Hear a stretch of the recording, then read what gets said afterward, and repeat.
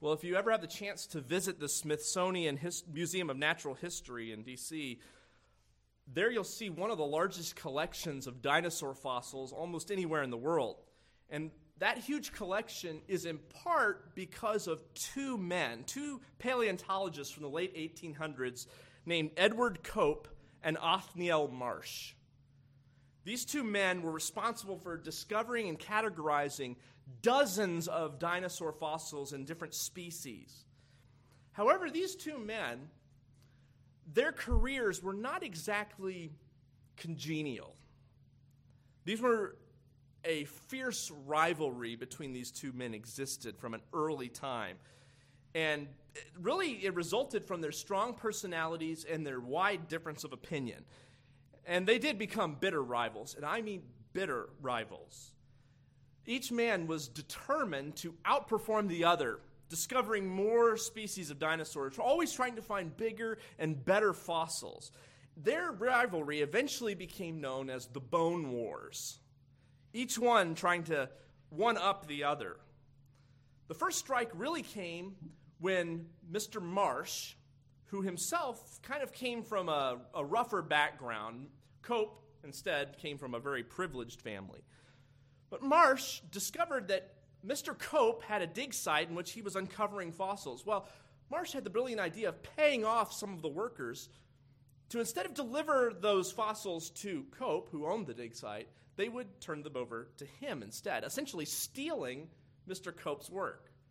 He was, of course, infuriated by this. In response, he moved his dig sites west out into Colorado and Wyoming, which is areas that Marsh considered to be his stomping grounds. And so the war was on, and back and forth it went. They attacked each other viciously in the academic and scientific journals of the day. Each time one would publish an article about his or his findings, they would lambast him with a counter article. Every time it went back and forth. One notable example, Edward Cope discovered an aquatic dinosaur, and he put forth his findings in a journal. Mr. Marsh looked at his findings, observed the fossils that he had discovered, and realized that he had put the skull, the head of the dinosaur, on the wrong end.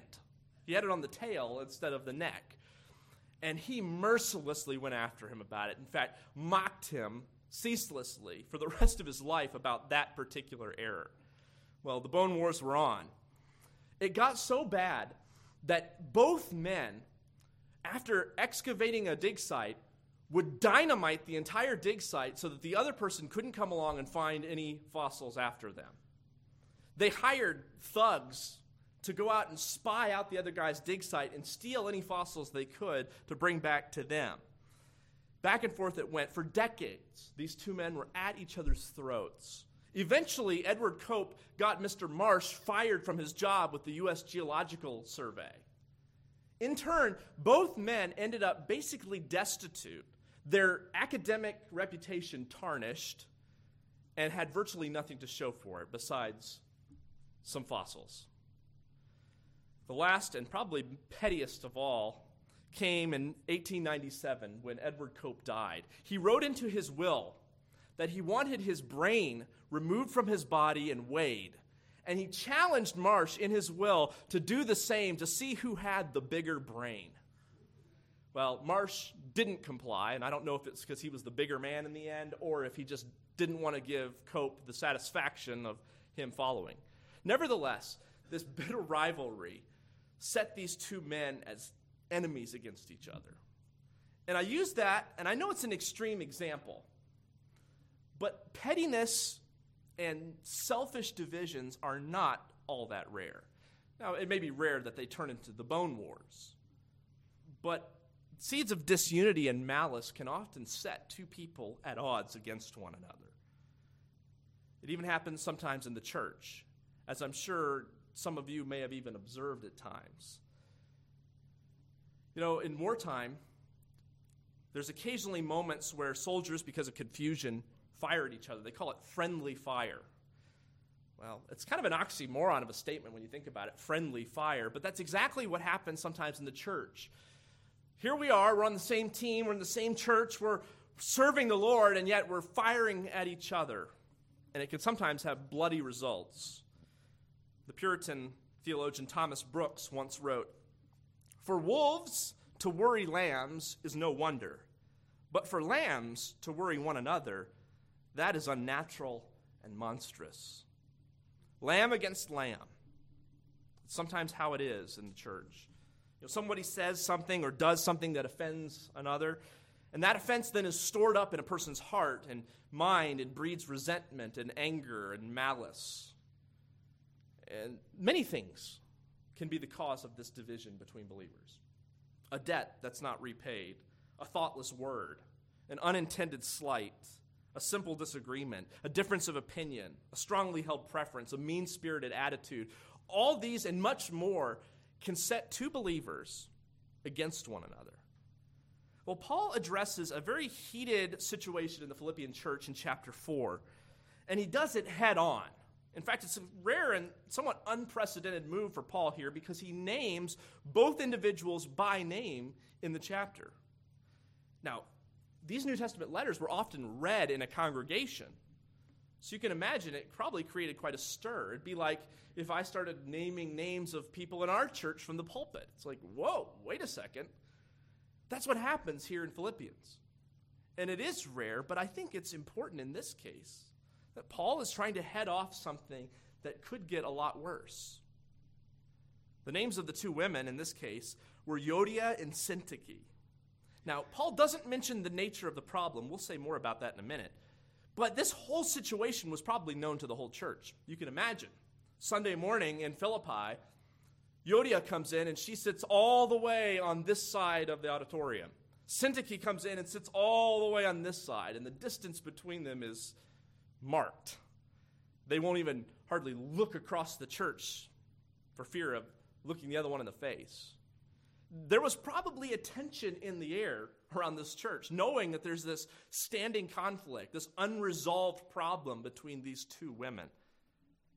Well, Paul seeks to address that here. He steps into this. And I really think this is where Philippians has been driving to in a way. Now, I don't think that Paul has just been, his teaching is just setting up this scenario. I don't think his whole reason for writing was to confront these two ladies. But he's going to bring all the theology and all the teaching that we've studied so far in Philippians to bear on this circumstance. He's going to confront with the whole teaching of what he's been talking about, the mind of Christ, the humility and selflessness that we are called to express, the unity that we're to have in the body of Christ. All of that is going to be brought to bear on this situation. And I'll also kind of add this for our benefit as well. Philippians is such a wonderful book. It's such an encouraging, helpful book in so many ways. But until we apply the theology, until we take the humility and learn to practice the mind of Christ, we've not really gotten to the bottom of what Philippians is about. Otherwise, we're just cataloging, oh, wow, what good theology, what wonderful teachings. But until it comes out and affects conflict in our lives, until it actually comes to bear on the difficulties and problems we face, I'm not sure we've quite got it yet. So the question we want to address this morning is, how do we get along in God's house? How do we get along with other believers when something comes along that divides us? Maybe a difference of opinion, maybe some issue that interrupts our relationships with one another. How do we get along? How do we move past that? Well, I think Philippians 4 is going to give us 6 principles here that I want to highlight in answering that question, how do we get along in God's house? Now, some of these are more obvious than others, but I think we'll see them all here in the text. So let's begin with number 1. I think the first principle we need for getting along in God's house is we need to come together. Come together. Division, anger, hurt feelings, all of that tends to drive people apart. I just pictured Euodia and Syntyche sitting on opposite sides of the church. Well, that's how it often goes. You have two people like Cope and Marsh who basically turn their backs on one another. Well, that doesn't really help resolve conflict, does it? When we push each other away, it doesn't help. Instead, we ought to come together. Maybe you remember this. If you have any siblings, brother or sister, my guess is there were times when you didn't always get along.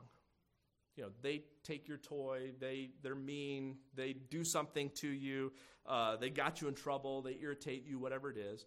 I have 3 brothers and a sister, so I understand.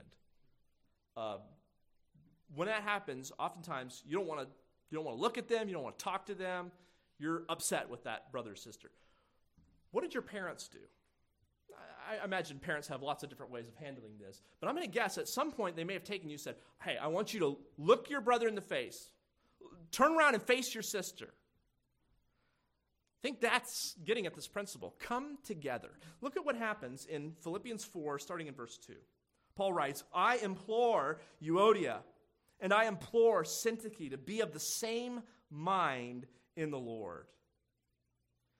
So Paul talks to these 2 ladies directly in this letter, addressing each one. And in fact, you notice he uses the word implore here twice. Once for one lady, once for the other. It's a strong and personal urge here. Do this. I implore you. And it's almost like Paul takes each of them individually and says, listen, Euodia, I want you to turn and face your sister. Syntyche, I want you to turn and face your sister. Look at each other. I implore you.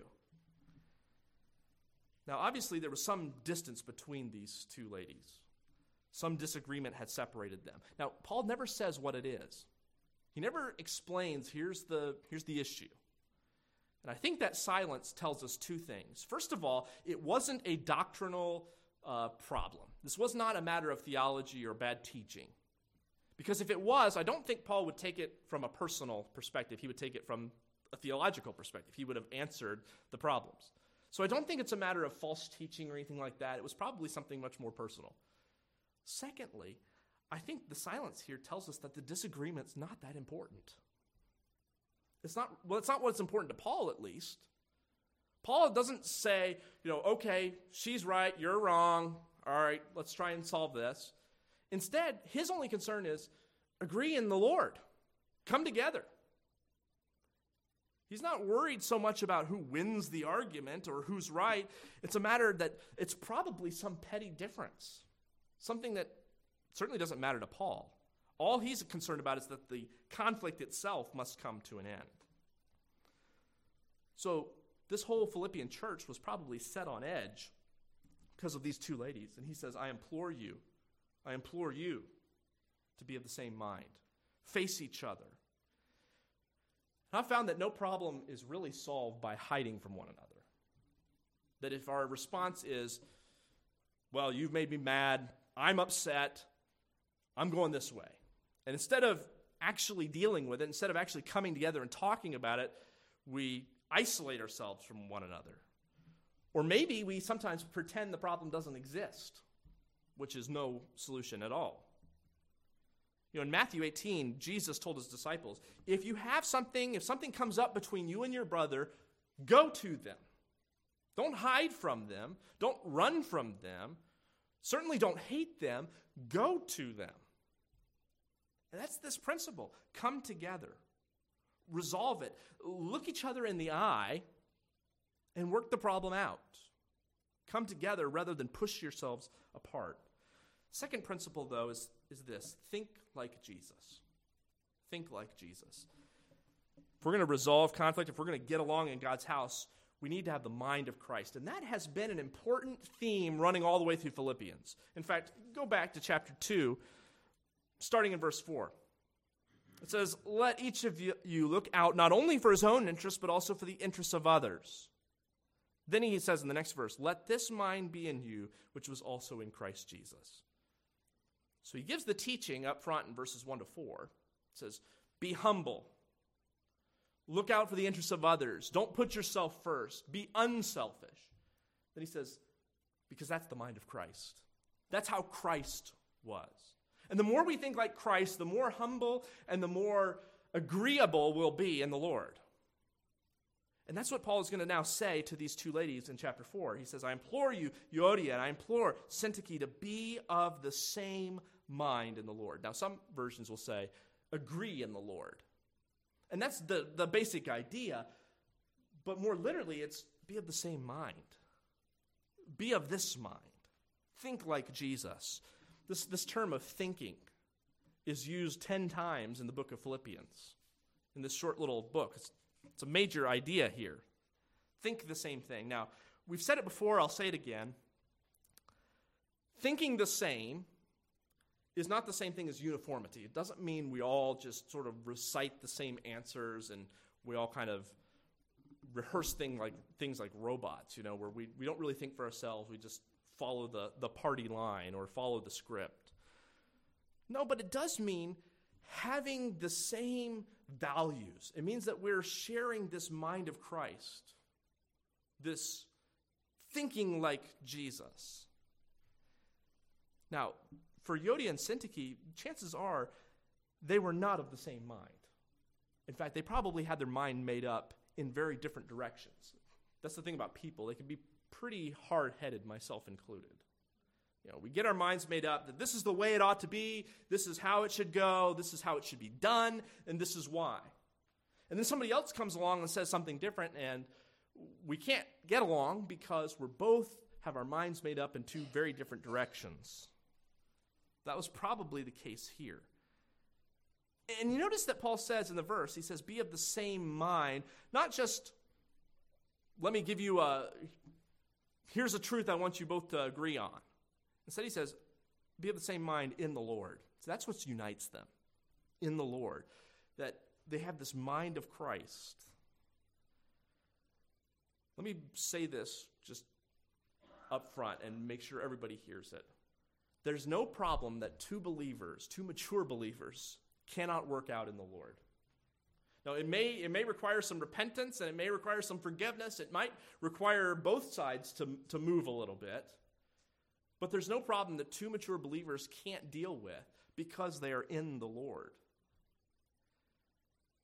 The real question should be, how much are we willing to think like Jesus? Are we willing to take on the role of a servant and put the interests of others above our own? Are we willing to not be the leader? Are we willing to submit to the wishes of others, even if it's not our idea, or maybe even what we would prefer? If we put on the mind of Christ, there's a good chance we can learn to get along, even when hurt and divisions run deep. But sometimes we need a little help. There are times when believers, and I speak broadly of all of us, can be so stubborn that we refuse to come together. We refuse to get along. So it brings me to principle number 3. We ought to welcome mediation. Welcome mediation. Sometimes it's helpful to have somebody in the middle who can kind of pull themselves out of the emotion of the moment, be able to look at the problem objectively, and to give wise and accurate counsel. Paul himself appears to have done this right here in the letter. He's sort of a third party that's interjecting himself and saying, listen, there's a problem here. Let's get to the bottom of it. But not only that, he encourages others to help. Look at verse 3. And I urge you also, true companion, help these women who labored with me in the gospel, with Clement also and the rest of my fellow workers whose names are in the book of life.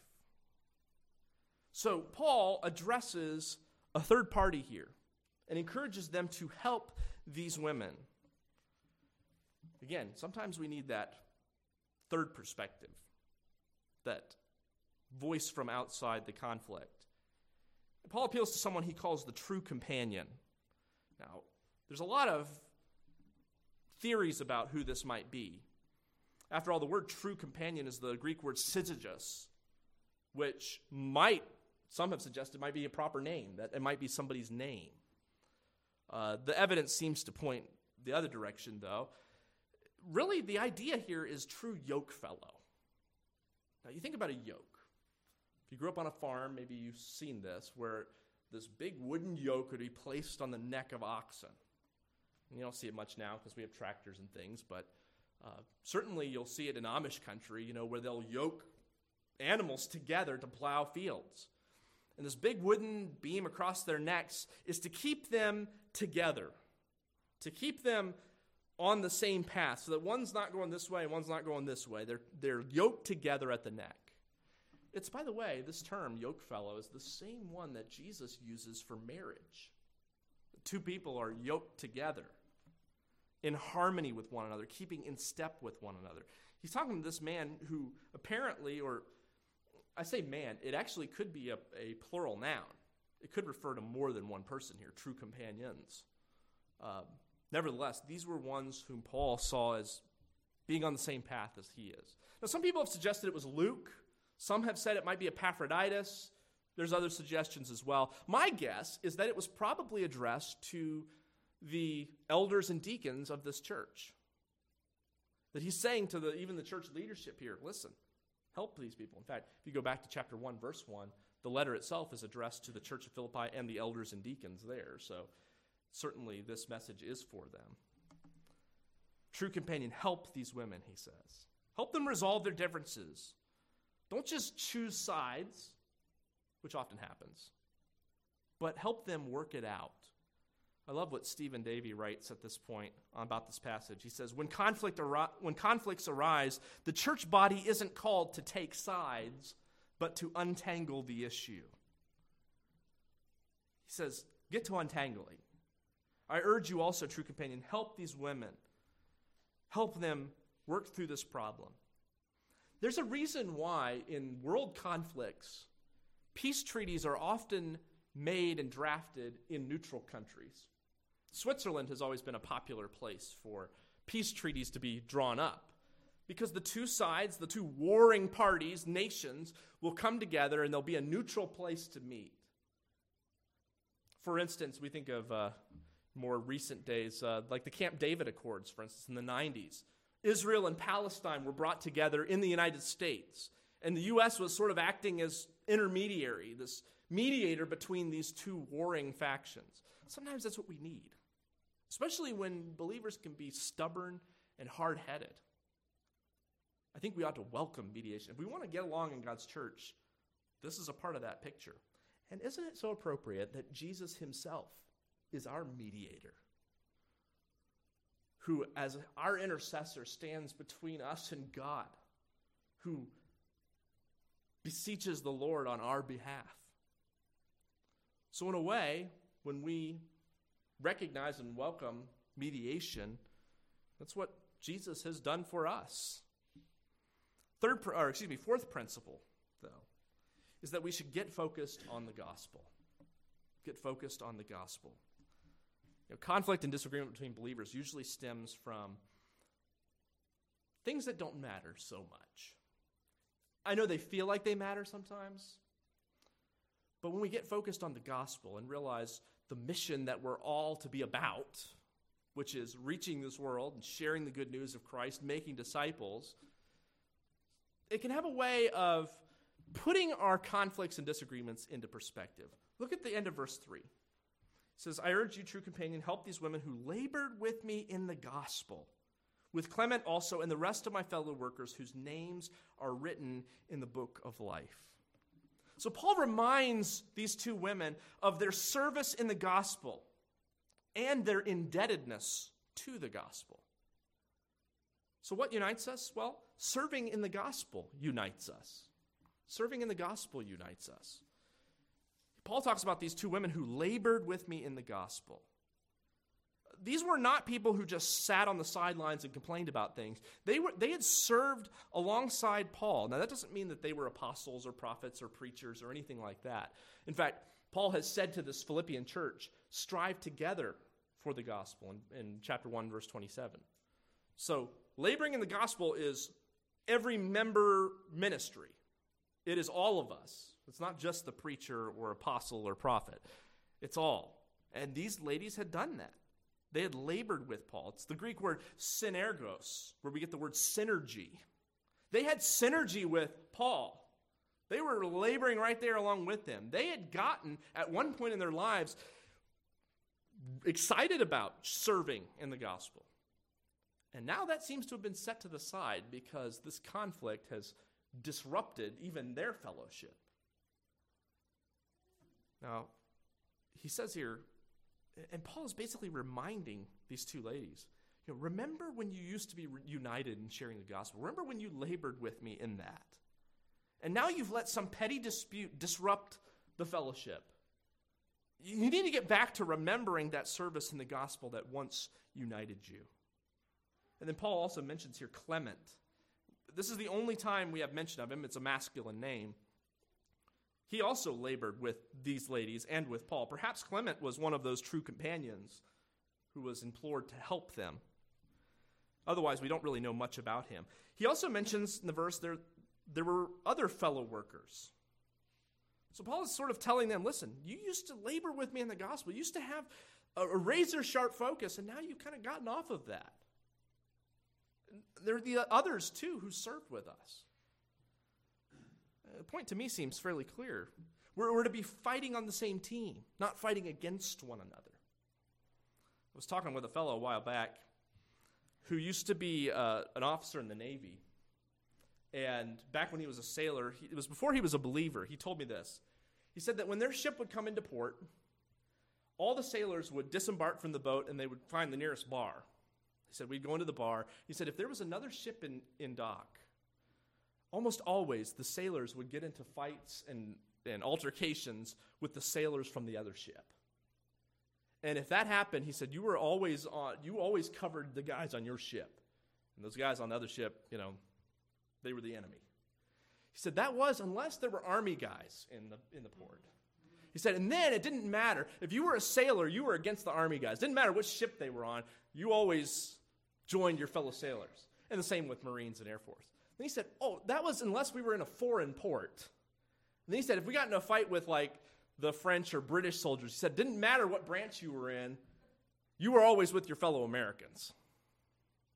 And see, what I feel like in this church and in this situation is you've got sailor against sailor fighting one ship against another. And Paul's saying, look, we're to be united around the gospel, this common mission we have. We're not on two different teams. We need to realize what this is all about. There's unity in serving in the gospel, but there's also unity to be found in sharing in the gospel. Sharing in the gospel unites us. Notice what it says at the end of verse 3. He mentions that they've labored together in this, whose names are in the book of life. Not only were they involved in sharing it, they were sisters. Born again into this new life in Christ. Their names were written down in heaven. That ought to unite us, not divide us. Why are we fighting with those whom we're going to spend eternity with? Think about that. If we're not going to get along here, what are you planning on doing for eternity? Because you're going to be with that person. Well, truth is, we should learn to get along now. We share in this wonderful gift. He says it this way in the verse, whose names are in the book of life. Isn't that a wonderful expression? You know what? If you're a believer today, your name is written in the book of life. I have absolute confidence, not in myself, but I have confidence in the Lord that if you were to open up the book of life, there's my name. Again, it's all of God's grace. I certainly didn't earn my place in that book. I don't deserve to be there by any means. But my name is there because in God's grace, he saved me. And I hope that's true for you. I think one of the saddest things I could think of, and obviously I don't know exactly how it will all play out, but I imagine someone arriving at heaven's gate and they say, well, check in the books. And the angel, whoever is there, says, listen, your name is not in the book. I'm sorry. No, wait a second. No, I was a pretty good person. I went to church. I was in Sunday school. My grandma was a Sunday school teacher. I tried to do good. I served in this way and that way. There's only one way to have your name written in the book, to trust in Christ, that you would ask him to forgive your sins and believe on God the Son. That's the only way to have your name written in the book. Have you ever been in that awkward situation where you thought you made a reservation, maybe at a hotel or at a restaurant, and you get there and they say, sorry, we can't find you? That's a terrible feeling, but it's far worse to arrive at heaven to find out, no, we don't know you. We don't have your name. See, what unites us is this common faith. We're going to spend eternity together. And here was Euodia and Syntyche, who could hardly even look at each other, but they were going to share heaven's glory together. So settle those differences here now. Get focused on the gospel. Fifth principle. If we're going to get along in God's house, we ought to rejoice together. Now, verse 4 kind of shifts a little bit. It goes from this particular scenario of these two ladies who are struggling to more general instruction. Paul is kind of speaking now to the whole church, some general truths, general principles that ought to be true of them because of the message of Philippians that he has done so far, that he has taught through. And it's not directly tied to the conflict between these two women, but I think it still gives us some guidelines on how to get along in God's house. Notice what it says, verse 4. Rejoice in the Lord always. Again, I say rejoice. A lot of people feel that Philippians, the main theme is joy. And there's certainly a lot of good reasons for thinking that. And they would oftentimes point to this verse as being sort of the key verse. Rejoice in the Lord always. Again, I say rejoice. That theme of joy kind of climaxes here in the book. And that joy or rejoicing is a deep-seated response to God's goodness and grace to us. I mean, that's what it means to rejoice in the Lord. Rejoice in what he's done. Rejoice in what he is doing. Rejoice in who he is. Remember, Paul is writing from prison when he pens this letter. It's not like he's looking around and everything's wonderful and, man, I just want to rejoice. I can hardly help it. He's writing from a Roman imprisonment. He's in chains. And he says, rejoice in the Lord always. So joy is not tied to circumstances. But what does this have to do with getting along? Well, notice the word always in verse 4. Rejoice in the Lord always. And then for emphasis, he adds it again. Again, I say rejoice. So are we really supposed to rejoice always when we're persecuted? Well, rejoice that we are not the persecutors. When we suffer, well, rejoice that your suffering will eventually give way to glory. When we lose, rejoice that in Christ we are more than conquerors. When we're falsely accused, rejoice that the Spirit of truth is in us and we know the Father. See, our rejoicing is not tied to circumstances. It's to be always rejoicing. Well, what about two people who are in conflict with one another? Are we supposed to rejoice about that? Well, I think that's part of moving past that problem, is learning to rejoice together in the gospel. Rejoice always. Having just mentioned this difficult impasse in the church, Paul says, rejoice always. Maybe this conflict had kind of stifled the joy of the Philippian church in a way. No one likes to rejoice when people aren't getting along. Paul says it's time to get back to rejoicing. Finally, though, I want to point this last one out. If we desire to get along in God's house, we must be reasonable. Be reasonable. Now, a lot of fights are started by people who are completely unreasonable, right? They want only their way. They're not interested in getting along. Look at verse 5. Let your gentleness be known to all men, the Lord is at hand. Again, this is another general principle for the whole church. But I think it also applies in this conflict that these two ladies are facing. It really applies in a lot of situations, but I want to take it from that perspective. Let your gentleness be known to all men. The word gentleness here is challenging to translate because it could imply several different things, and any of them would actually fit in this context. The general idea of the word gentle here is to be fitting or suitable. It's someone who's willing to yield to others and doesn't always insist on getting his own way. J.B. Lightfoot once wrote, this word is the opposite of the spirit of contention and self-seeking.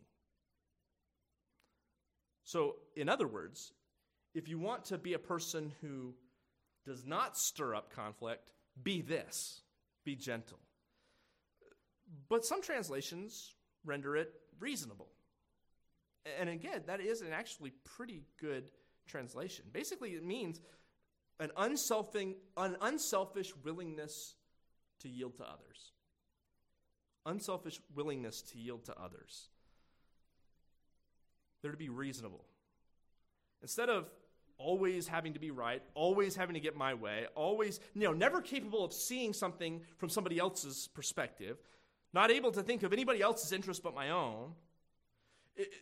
The person who is unreasonable is constantly making a big deal out of something that shouldn't be a big deal at all.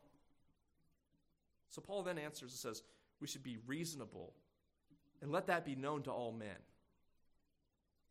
People ought to say of us, they're a reasonable person. They're not somebody who just stirs up conflict just for the sake of conflict. They're not somebody who insists on always being right. They yield to others.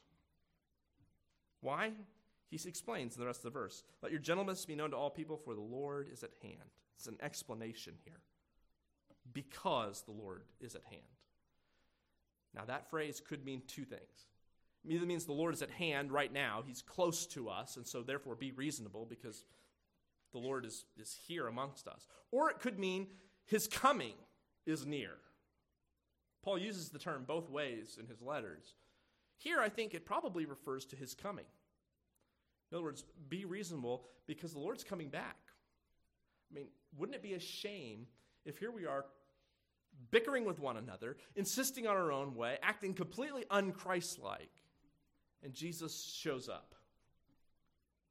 Realize that his coming is soon. It'd be pretty embarrassing to be occupied with things that didn't really matter, squabbling over things. So you want to get along in God's church? Well, be reasonable. I think a lot of church conflicts and arguments stem from somebody being unreasonable, not listening to others, insisting on their own way, always having to have it their own way.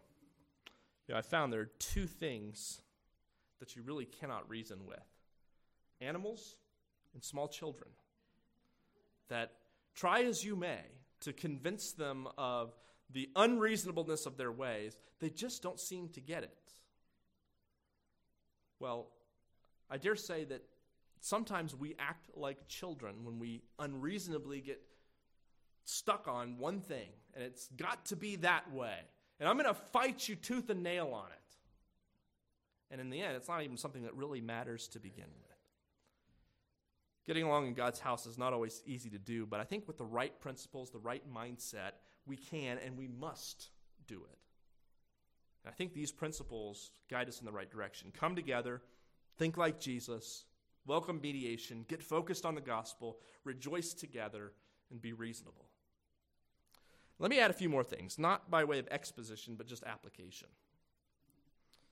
Just a few thoughts to add to this before we close. Always be ready to offer forgiveness. It doesn't really come up in this passage, but it's an important element here. That when wrong is done, we ought to be quick to offer forgiveness or ask for forgiveness when we are at fault. We ought also to listen carefully to others. Rather than always having the last word, always speaking up, always speaking our mind, listen to others. And then finally, be gracious. Be gracious when you deal with others. After all, we've been shown much grace. Should we not show much grace? Well, there's more we could add, but I just hope that we're not carried away by pettiness and division. We don't want to end up like Cope and Marsh, fighting it out till our dying day over something so stupid and insignificant. A director of a missions agency visited churches all over the world, spoken at dozens and hundreds probably of churches. He was once asked about his observations. What have you noticed being out in so many different churches and so many different kinds of churches? He replied this way: to see a church at peace is an oasis in the desert. It's a wonderful little thought. Oasis in the desert, that little place of refreshment, the one bright, shining diamond in a sea of sand. I wonder if people would say, that church is an oasis in the desert. They live at peace with one another, in harmony together. Let that be evident to all men.